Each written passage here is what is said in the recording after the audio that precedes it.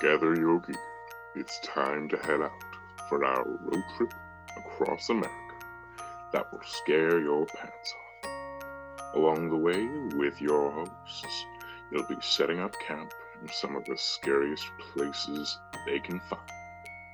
Discover each episode a cryptid, a haunting, and a strange encounter. Climb aboard a cryptid camper if you're brave enough. Take it away, Tom. Hi, guys. Live from our cryptid camper, I'm Tom here with my good friend Shay. And we'd like to thank you for joining us for Season 1, Episode 19 of the Scare Your Pants Off Our American Road Trip podcast. In today's episode, we're going to set up camp in Pennsylvania. It's going to be good. So how you doing today, Shay? I am surviving. I am okay today. How are you? I'm good, tired, a little, just a little worn down. Been a long couple weeks and stuff. A lot of stuff going on. So, but good for the most part. So, well, that's good. I think the last 2 weeks has been very much testing me, and we lost my heat last Wednesday, and then my fiance. Yeah, no, bad time, absolutely. February, not a good time to lose your heat. And on top of it, it was nights that were like 9 degrees, 5 degrees. Ugh. And then the day after it got fixed, we found out my fiance and my son both have COVID. Quarantined them and tried to keep the house sanitary, but by Tuesday I had COVID. And now everybody's feeling a lot better. I'm feeling quite a bit better, but my voice is still a little funny, so I apologize. It's my sultry COVID voice. So jeez, I am sorry that you're feeling that way and that happened. That's crazy and weird and coincidental and just yeah. Jeez, that's not good. Actually, weirdly enough, last night, it's fine now, but my heat went out yesterday for a couple hours as well. Here. Now, a couple years ago, you remember I had the issue and everything where it and that was an issue, and it was like it would work then wouldn't for like weeks on end and stuff. But so hopefully, knock on wood, it's working now. But it's strange that happened and you happened. And again, we're up in New England, and in February, you do not want to lose heat that up here. So nope, you do not. It was oddly coincidental to some stuff. So I think we'll let the listener maybe see if they can pick up a correlation. But I know we have. Yeah, seriously. So you have you watched anything good in your time of quarantine? Right, perfect time to do that. I finished Archive 81. Love that show. Mind blown. It was awesome. It was so well done, and it was such a creative spin on a semi-common topic, but it was so well done. It was so cool, and it was just great. You finished it, right? Yes. I apologize. Oh, it's okay. I loved it. It just, like you said, a creative spin on it.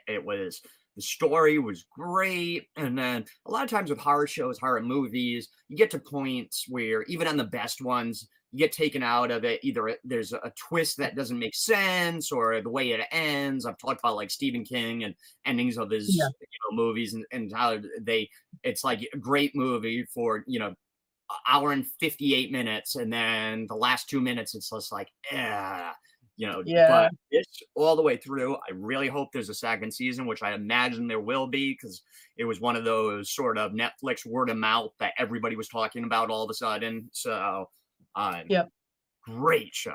I loved it. I loved it. They did great maintaining the whole way through. Like the whole way through, they just it was awesome. My interest was from the start to the end. Just I was totally vested. So Yeah, a guy at work told me about it, and I was like, and it's a guy that doesn't normally recommend shows, but when he does, I know they're good because he does it so rarely. So I was like, all right, I'm gonna check this out, and like you said, hooked me right away. Like first couple minutes of the show, it's just like, all right, this is cool, cool subject matter. Still, oh yeah, very very good. And I watched Ghostbusters Afterlife.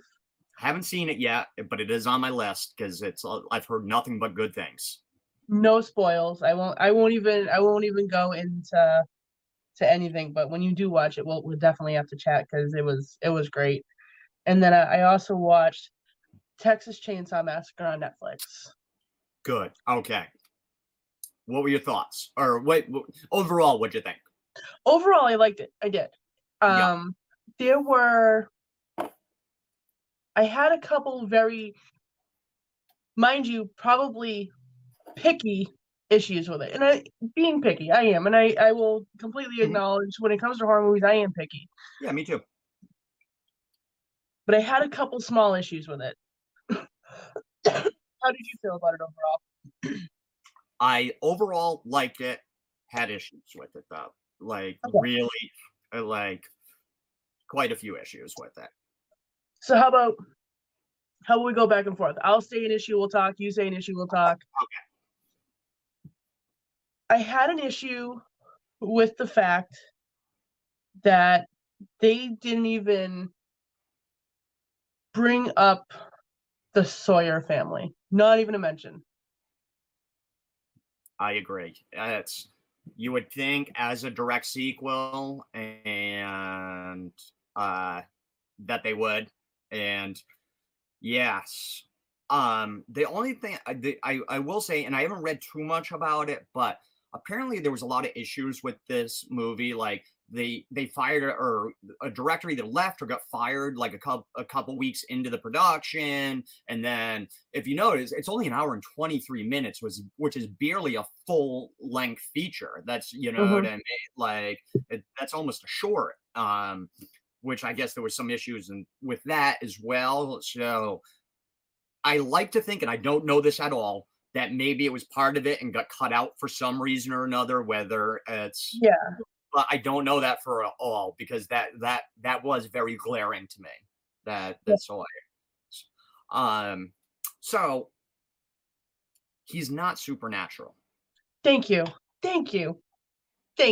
You know what? Yes, absolutely. I'm so glad you brought up that point because I felt like a jerk. Thank you.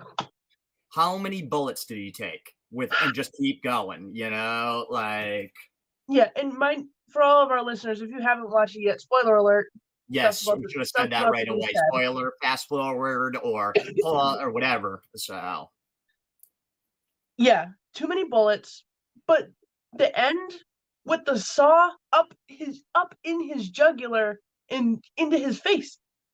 How is that a thing? It's too. He's not Michael Myers. There's no curse. There's no. He's not Freddy. He's not in the dream world. He's not Jason Voorhees, who I don't even know what's going on with Jason. I just like it. It's yes, but that bothered me a lot because, like I say, he took bullet. I mean, yeah, he seemed even more abnormally strong this time. I mean, throwing a sledgehammer like it was like a throwing star and stuff, and it's just yes.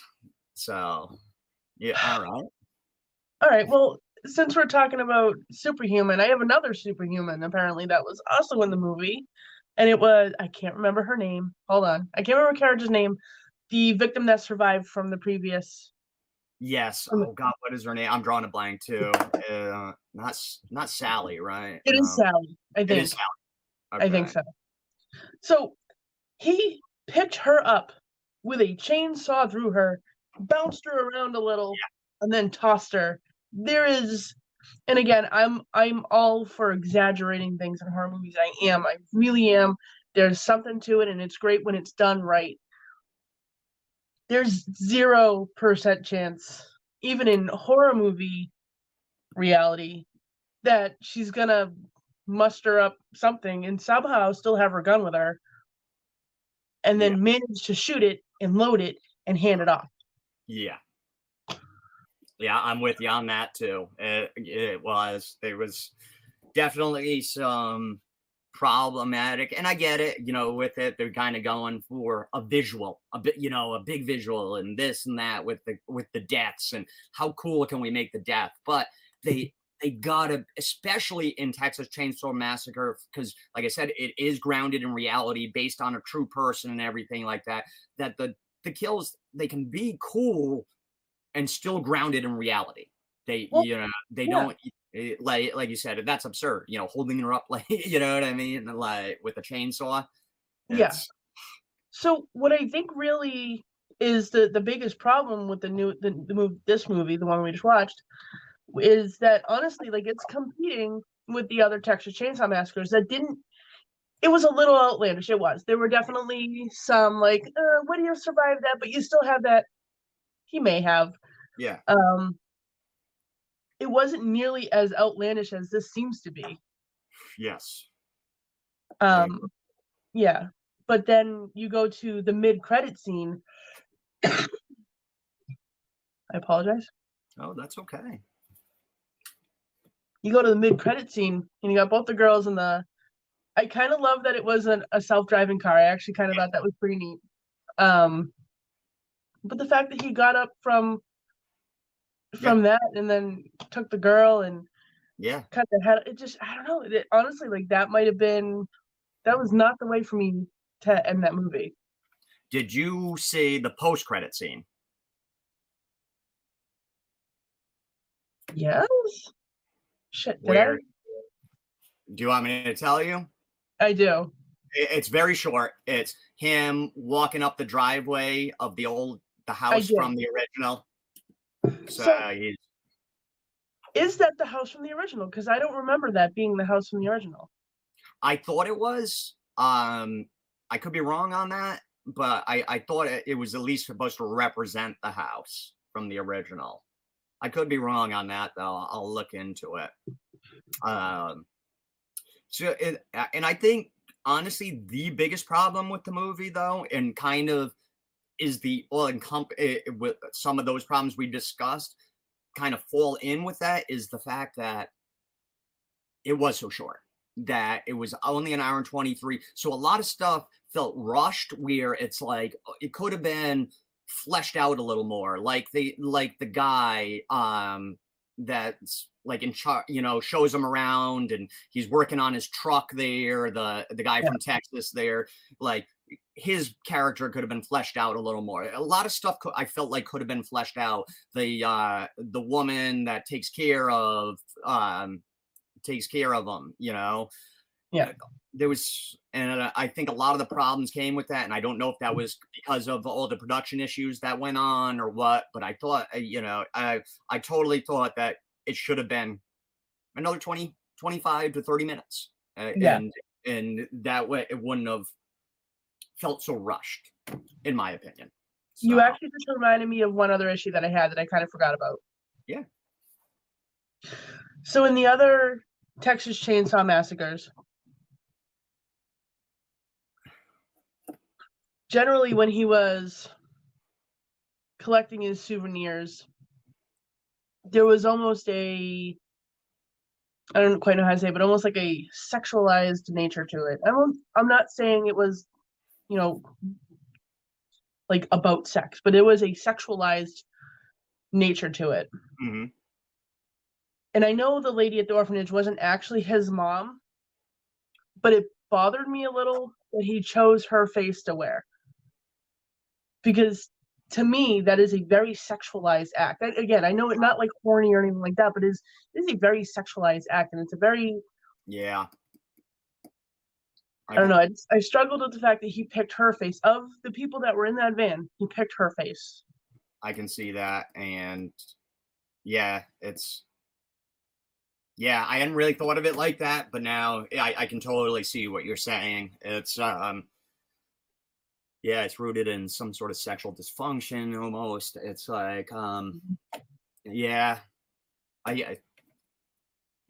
totally, again, I hadn't thought of it, but yeah, I can totally see that. And there are some other little issues here and there that I had. Those were the main. Honestly, like I said, for me, the two biggest were he's not supernatural and the length, and then the other stuff kind of it too. I mean, but overall, I enjoyed it. I thought it was fun. It's not what I would have done as a director per se. So it's yeah.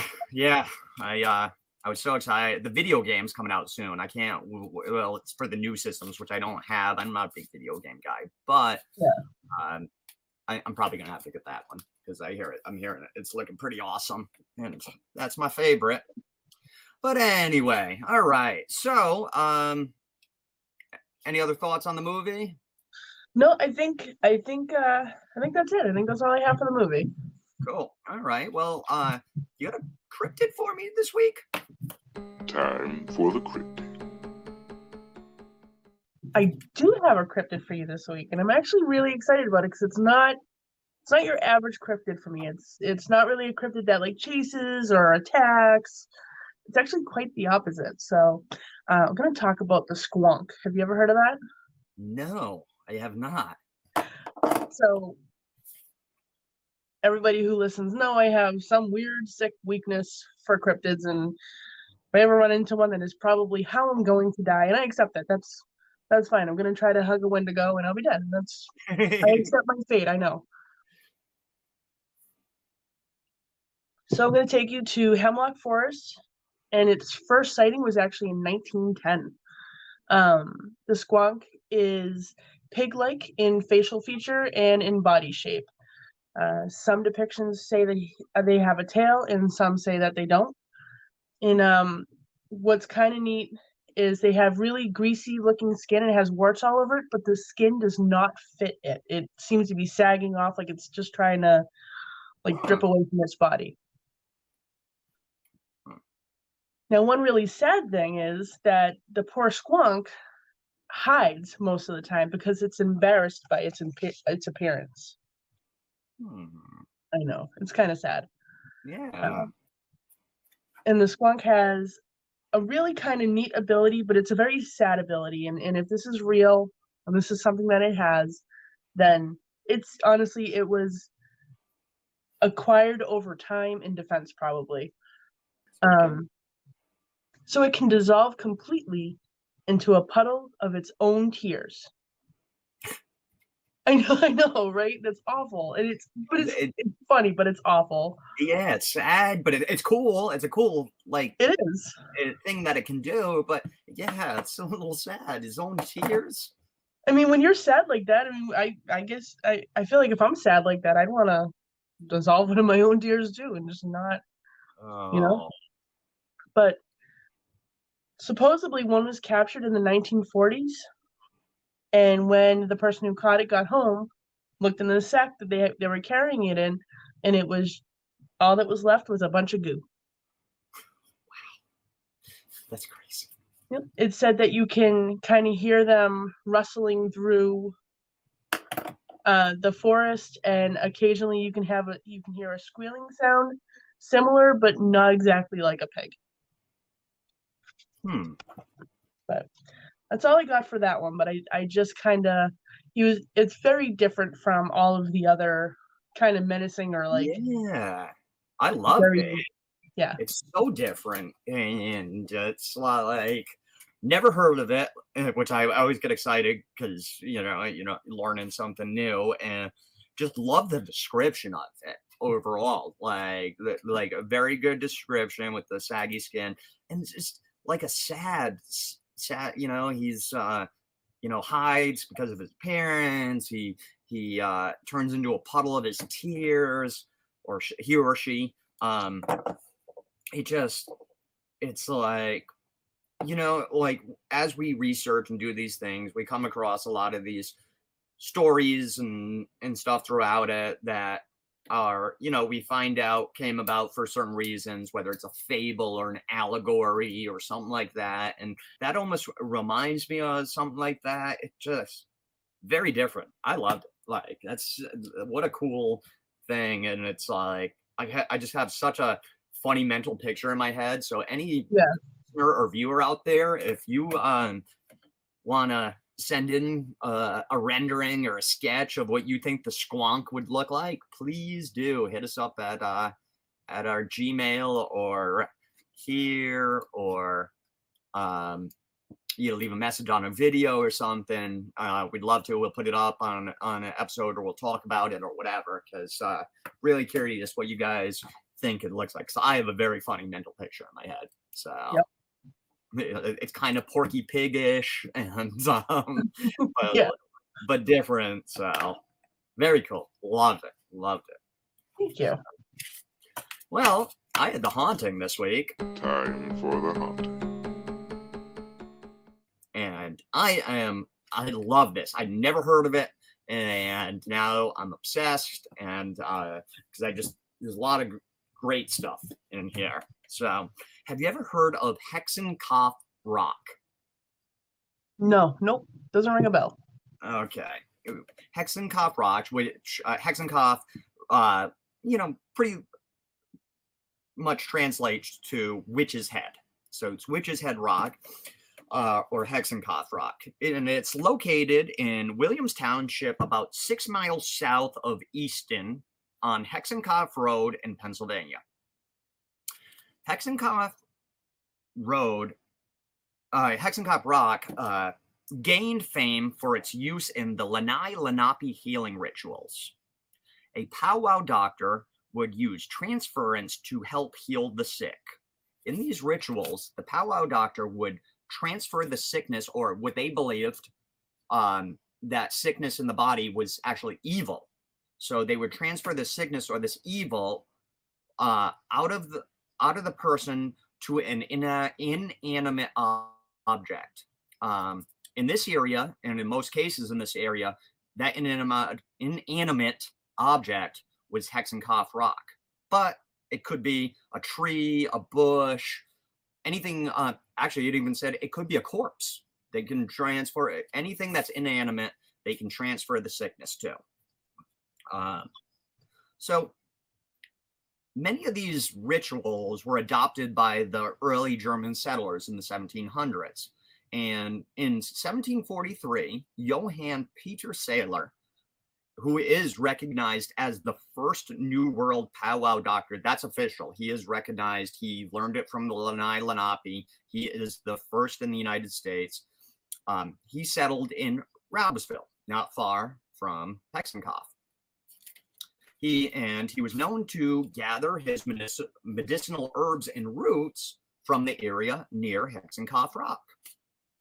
His son Peter Saylor would eventually adopt Johann's powwow practice, and he began, and really he would powwow and do almost all his transference at the Rock. That's where he did all where his father, had a practice. It wasn't always, he grabbed his herbs and roots and whatever else he needed from the area, but didn't always do it at the Rock.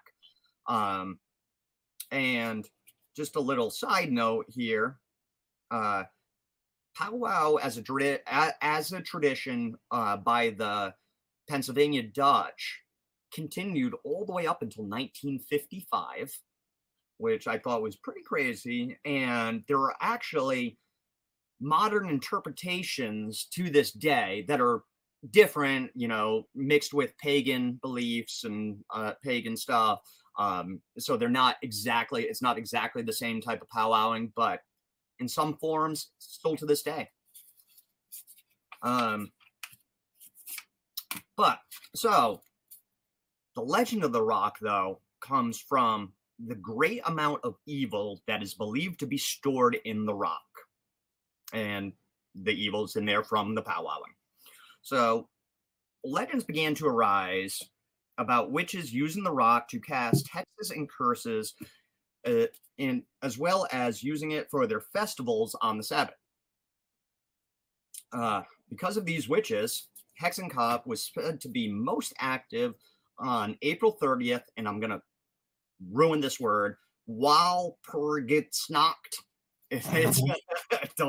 It's German or Dutch, and it's basically, that's April 30th. That's their when the witches welcome spring, basically a new year, rebirth of spring, and also the day that they initiate new members into the craft. So anyway, locals began to report seeing frequent bonfires and witch dances happening at or near the rock. And then legends would say that wives would sneak out at night, and I love this little thing. They would sneak out at night, leaving a broomstick in their place in the bed, so their husbands, to trick their husbands, so their husbands wouldn't notice they were gone. And they would go to the rock to cast curses and dance and do all that witchy good stuff. So, and actually, these legends of that continued all the way up till the 1940s, and in the 1940s, it was reported that a local woman started complaining that her horses would be in a great sweat in the morning. So, Okay. very weird wording. I'm assuming they're just very sweaty, which is so. So most mornings she would find them in a great sweat, and to her this meant, obviously, I mean logically, this is totally sound, that witches had been riding them all the previous night. Oh, yeah, absolutely. Yeah. So determined to find the truth, she rode out to the rock one night on her horse. When she returned in the morning, she had gone completely insane. So, another case back in the 1860s, a husband accused his wife of witchcraft when he saw her rub herself with an ointment, then recite an incantation, then hop on a broomstick and vanish. Curious, he repeated the process, but found himself transported to Hexenkoff Rock, where he landed in the middle of a witch's dance. And then the next thing he remembers is just waking up dazed and confused in a neighbor's pig pen. Huh. Yeah, thought that was a little. In another. Were they sweaty too, or sorry, go on. Were they sweaty too? Probably. In another instance of the alleged witchcraft in the 1860s, a woman was charged with using Hexenkoff Rock to curse a local farmer's horse and make it sick. So records are a little shaky, but supposedly at first she completely denied it, but then after a couple days of questioning and whatever, admitted to it. So she was sentenced to 1 year in prison, and then upon her release, she would have to stand in the center of town at the pillory for 6 hours, 4 times a year. So, 1860s, weird time. Yeah, clearly. Yeah, 4 times a year for 6 hours a day. So, all right. So I'll get into some of the more of the legends and supposedly haunts that are happening here now. Another one of the legends is of Farmer Brown, the peg-legged, yes, peg-legged like a pirate, the peg-legged Farmer Brown. Amazing. Yes. Supposedly was chasing a witch through the woods near Hexenkoff Rock when he fell off a cliff to his death. And people say to this day you can still see his apparition some nights, locked in an eternal chase with a demonic force. And you can still hear his peg leg tapping against rocks and in woods and leaves and stuff as he's running and chasing this force. Huh. I love these. And another apparition that is frequently spotted is that of a headless man and his faithful headless dog, supposedly searching for the white spirit fox that killed them. I love your face right now. So, they're both headless? Why do they both have to be headless? And did the fox take both of their heads off, or That's how does? the Huh. implication, because there's no actual why they lost their heads. They're just because of the fox. So Huh. yeah, Okay. Yeah, I'm here for it. This is very interesting. a funny mental picture on that one. And then there's another apparition that is seen is that of a man driving a buggy over the cliff, apparently having met this demise due to the years of horrific abuse to his family. Apparently a very rotten man, very just abusive to his wife and children, and yeah, karma's a bitch. He, rode over the cliff, didn't realize how close he was, rode over and died. Some of just general activity that's heard in the area is heard or seen near the rock are glowing balls of fire, a woman scream, apparitions of hanged witches. There are reports of eerie noises emanating from the area, and this just weird sound distortion that happens there. So a lot of weird stuff happening, but there's still even more to it. There's one of its most famous, or the reason that these legends, this rock became famous back then and still to this day, and is the glow to it. There's the rock glows in the moonlight in the night at night. It like in the 17 and 1800s, it glowed really, really bright. Now we're in 2022, erosion, whatever, as it still glows at night, but it not as bright, and it's going to be a really like dark night with just like a full moon almost, and then you'll see it. And it was believed because by the early settlers, it was because of all the evil within the rock, because the Lenape had done their practices there, and then the Johann Peter Sailor and his son doing their practices, as well as the witches and everything. So it was believed there's just a ton of evil within this rock, and that's why it glowed.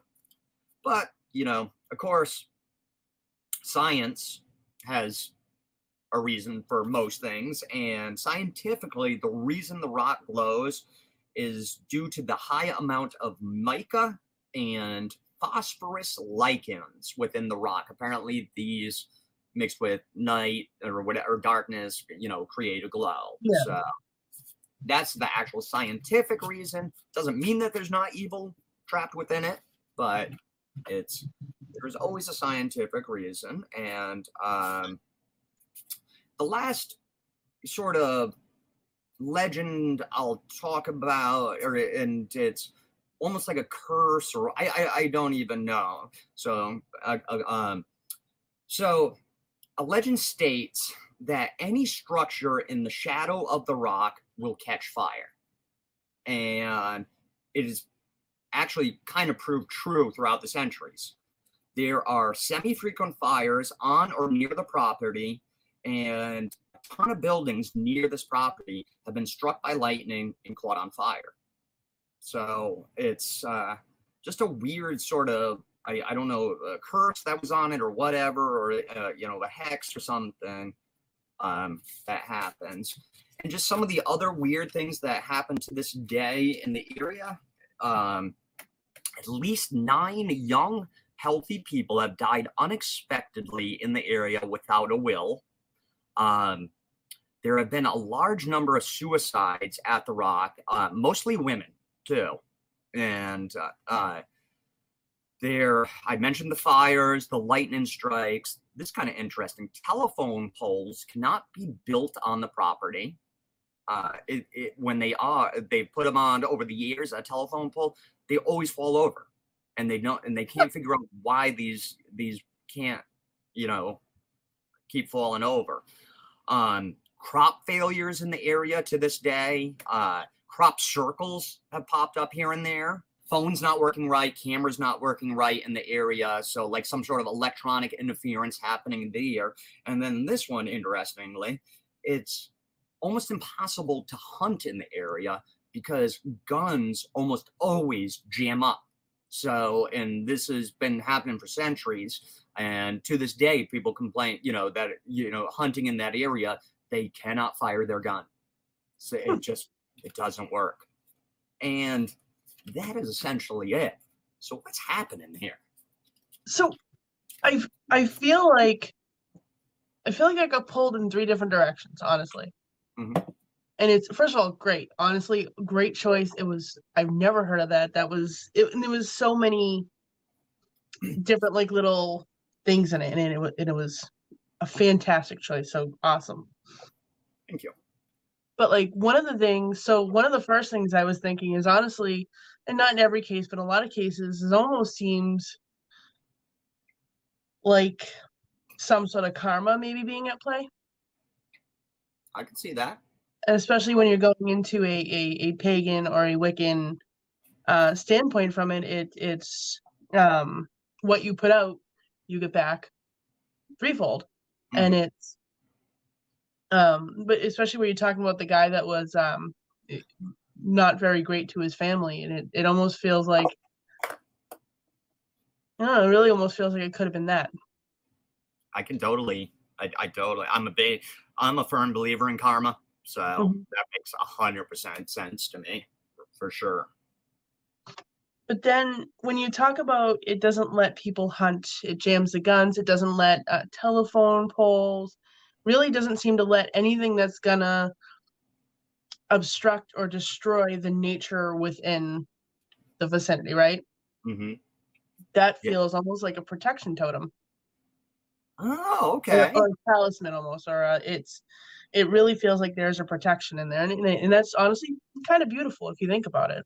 Yeah, I hadn't thought of it in those terms, but that makes a lot of sense actually. Because it's only in like these modern things, the guns, and yeah, that I like that a lot because that does make a lot of sense.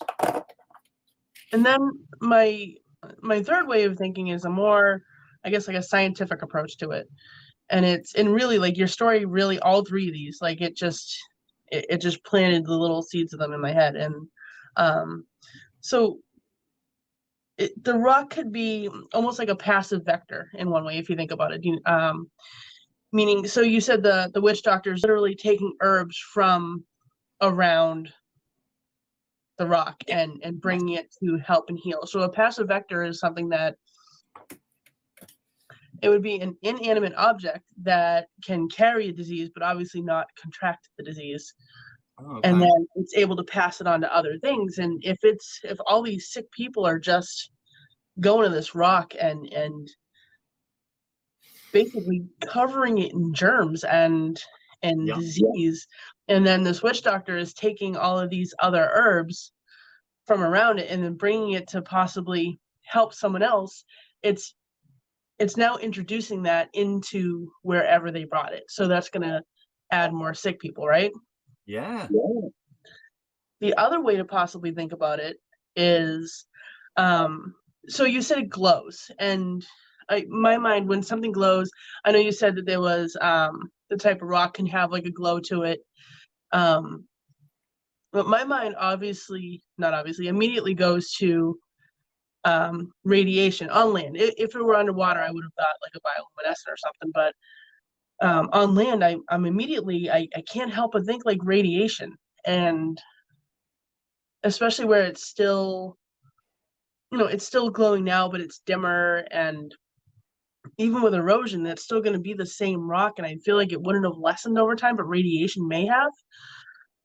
And extremely low doses of radiation. Now, I don't know how low a dose of radiation can be, and it still give off like a glow, but like a very low doses of radiation actually can be used to treat like pneumonia and TB and different things like that. So it would almost stand to reason that someone could be near that rock for a period of time and actually feel somewhat better if it is radiation.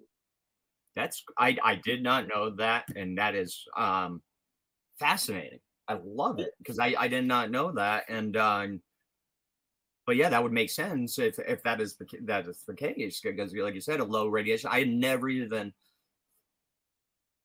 I think the whole I probably thought of, but not in those terms. So, but that makes a lot of sense. That makes a lot of sense. It would be very, very low dose. Like, it's not going to make someone else feel sick when they're near it, but it's a low enough dose to not cause harm. But it's so love it. Love it. It's that's why I love talking about these things, because those are all things that I hadn't thought about, and then I know that you're much more knowledgeable when it comes to pagan and Wiccan stuff than me. I just have a passing familiarity with that. So no, that's great. I would love to go here. I've seen two conflicting reports. It is definitely on private property. But I've seen conflicting reports. One of the reports said, as long as you check with the owners of the property, they will let you go see it, but you must check with them because they don't want just people trampling in because of damage to the area and everything like that. And then the other report says absolutely not. They don't let anybody on the property. So either way, I'd love to check it out at some point. And yeah, I did have one other, and it's a humorous thought, so it's not really giving creed to anything, but so you said this happened April 30th? Yes. A lot of the stuff happens on the 30th. That's when the rock's most active, on the 30th. So that's around the time of the pagan Sabbath, Ostara, which is beginning of spring. It's it celebrates fertility and whatnot, which part of fertility, obviously, we all know is maybe partaking in some not so appropriate things. And all I was thinking when you were telling me that these horses are sweaty in the morning and the pigs are sweaty, it's spring fever. That's really a thing. Like, that is absolutely I've never seen a sweaty horse. I don't know that I want to see a sweaty horse, but I can't help but think that might have had something to do with it. That makes a lot of sense too. That's that makes complete sense to me. Honestly, it does. It's, again, that's why I love our discussions, because it's just like stuff that I hadn't thought of or not as knowledgeable about. And that was just a really fun one. That was so good. I had a lot of fun with that rock. I never heard of it until a few weeks ago, and then yes. All right. Well, do you have a strange encounter this week? Time for the strange encounter. I do. So I'm going to talk about the Hexburg UFO. Sorry, not Hexburg. COVID brain. The Kecksburg UFO incident. Huh. My apologies. You ever heard of that? No. Okay. So on December 9th of 1965, a large fireball was seen in the sky, falling downward, as it seems. It wasn't, however, only seen in Pennsylvania. It was actually spotted in 6 other states. So it was actually visible enough in 6 other states that it was actually reported. Wow. Hot metal debris was reported to have fallen into Michigan and Ohio. And in Pittsburgh, something crashed into the woods. The thing that crashed into the woods was said to be surrounded by a blue smoke or a mist, and that the earth around where it crashed vibrated. Yep. So in a lot of the strange encounters we do, especially UFO related, there's obviously going to be stories built around to make it not a UFO. This has one of the stranger cover-ups that I think I've ever heard. So sometimes the cover-ups are almost better than the actual event, because so I'm excited. Here we go. All right. So the most heavily reported excuse of the fireball was that it was actually a meteor bolide, and you said that was just a really bright meteor, right? Like an extra bright one? Yeah, like a extremely bright meteor. All right. And that it was just entering the atmosphere and it happened to burn up.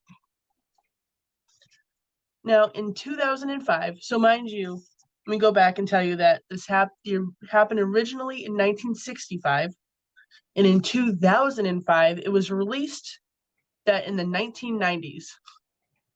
So 65, 2005, the 90s for some reason. That scientists in the 90s studied the fragments and confirmed that they were pieces of a Soviet satellite. After this research was done, though, in the 90s, all of the research and proof went missing. And in 2005, they decided to release this information. Yeah. So they study it 30 years later, which that in itself isn't necessarily that strange because they'll revisit certain things and study them. But it's still a little weird that it's 30 years and then you still don't hear about it for another 10 years, another decade.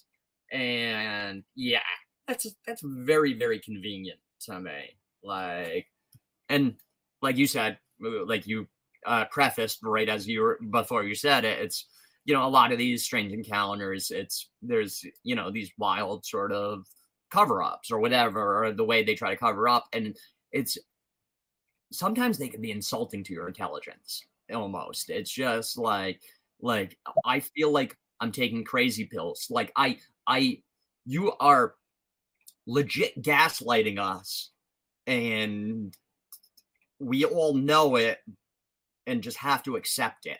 And it's because like what else are we gonna do? We can't go up against the air, whatever, you know. So that's like, it's frustrating at points too, because it's like getting gaslit is just a very bad feeling. And then it's yeah, that's strange. I mean, you look at it and something strange happened there. It made the earth vibrate. It was seen in 6 states, which a meteor that can have, you know, it can be seen. But then, did you mention something about blue smoke? Yeah. Yep. Because I was trying to write as we go. Made it vibrate.